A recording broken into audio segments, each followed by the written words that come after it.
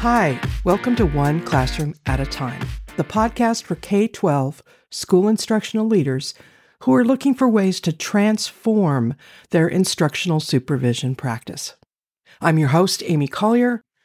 My aim in each episode is to provide you concise, structured, and impactful advice on how to transform your practice of improving instruction at your site, one classroom at a time. Thank you for joining me today. Off we go.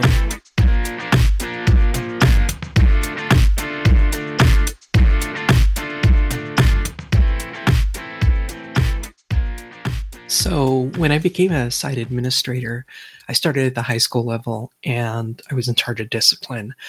So getting into classrooms was very difficult, didn't seem to have time. And I'd always make the excuse of, I don't want to bother the teacher, or I don't know where to stand, I was just very shy to do it. And so it wasn't until I took a job as an assistant principal in an elementary school and made that switch so I could get the K-12 experience that I kind of bit the bullet and said, okay, I'm going to get into classrooms because I really need to know what's going on. I don't have a background in elementary curriculum. And I was really curious about, at what grade do students learn this and that? And so I could sort of follow along with curriculum guides and then go into classrooms and be able to see it in action. So what happened is I attended a really amazing workshop on summative, informative teacher evaluation, and it gave me a lot of ideas on how to conduct short visits and then follow up with a quick note that would really just begin to open communication with teachers, as well as build trust.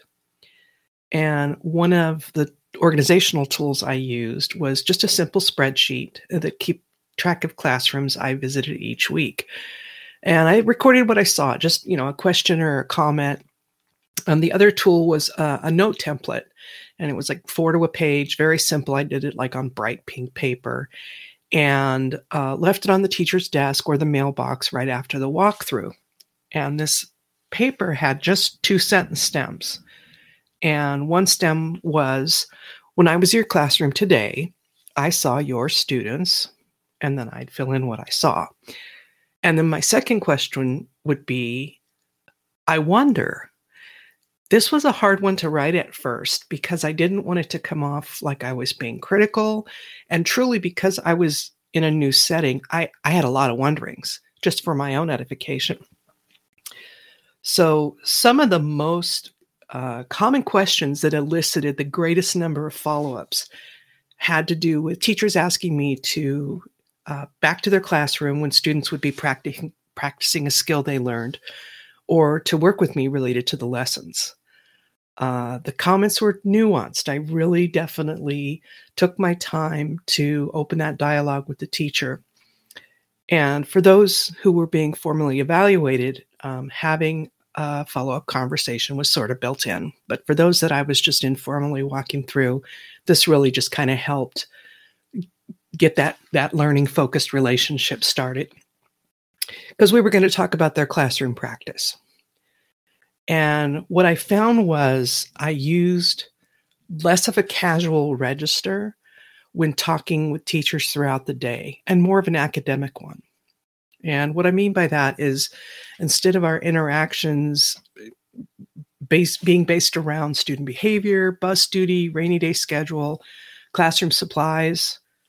Side note, one of the biggest differences between secondary and elementary settings is the amount of laminate that is ordered for elementary teachers, especially around open house season. Anyway, what was most rewarding about the experience at the school were the conversations with teachers having a developed practice, were given the opportunity to reflect on what they're doing well and what they might do better to meet the needs of their students. One teacher in particular stands out in my mind as someone who I have the strongest learning-focused relationship, Mr. E. He had been at the school a very long time, was well liked by the staff, parents, and students, and he was quite the practical joker. And being new, I was on the receiving end of some of his greatest hits. We developed a friendship around our common sense of humor, and the first time I visited him, his students were working independently on a math worksheet. I left a note with a question about what he found to be the most effective way to support the wide variety of math abilities in his classroom. Well, he showed up the next day in my office, very anxious, and explained that his students were completing the worksheet and why. And he opened the door for me to ask self-reflective questions about his lesson, not for the purpose of justifying anything to me, but to begin to think about what he might do as a follow-up activity. Well, the next time I saw him, I was able to ask about how the students were doing, and in particular, that math concept, instead of talking about who would be the next victim of his whoopee cushion. Yeah, I was one of them. It did not mean that we didn't ever have casual conversations again. It meant that I now had the ability to lead with a dialogue about his practice and the progress of his students. Hey, I hope you found this episode inspiring. I'd love to hear from you. Please feel free to reach out and follow me on Twitter at Amy R. Collier or on Instagram at Amy Collier05. Let me know how you're improving in your instructional leadership practice, one classroom at a time.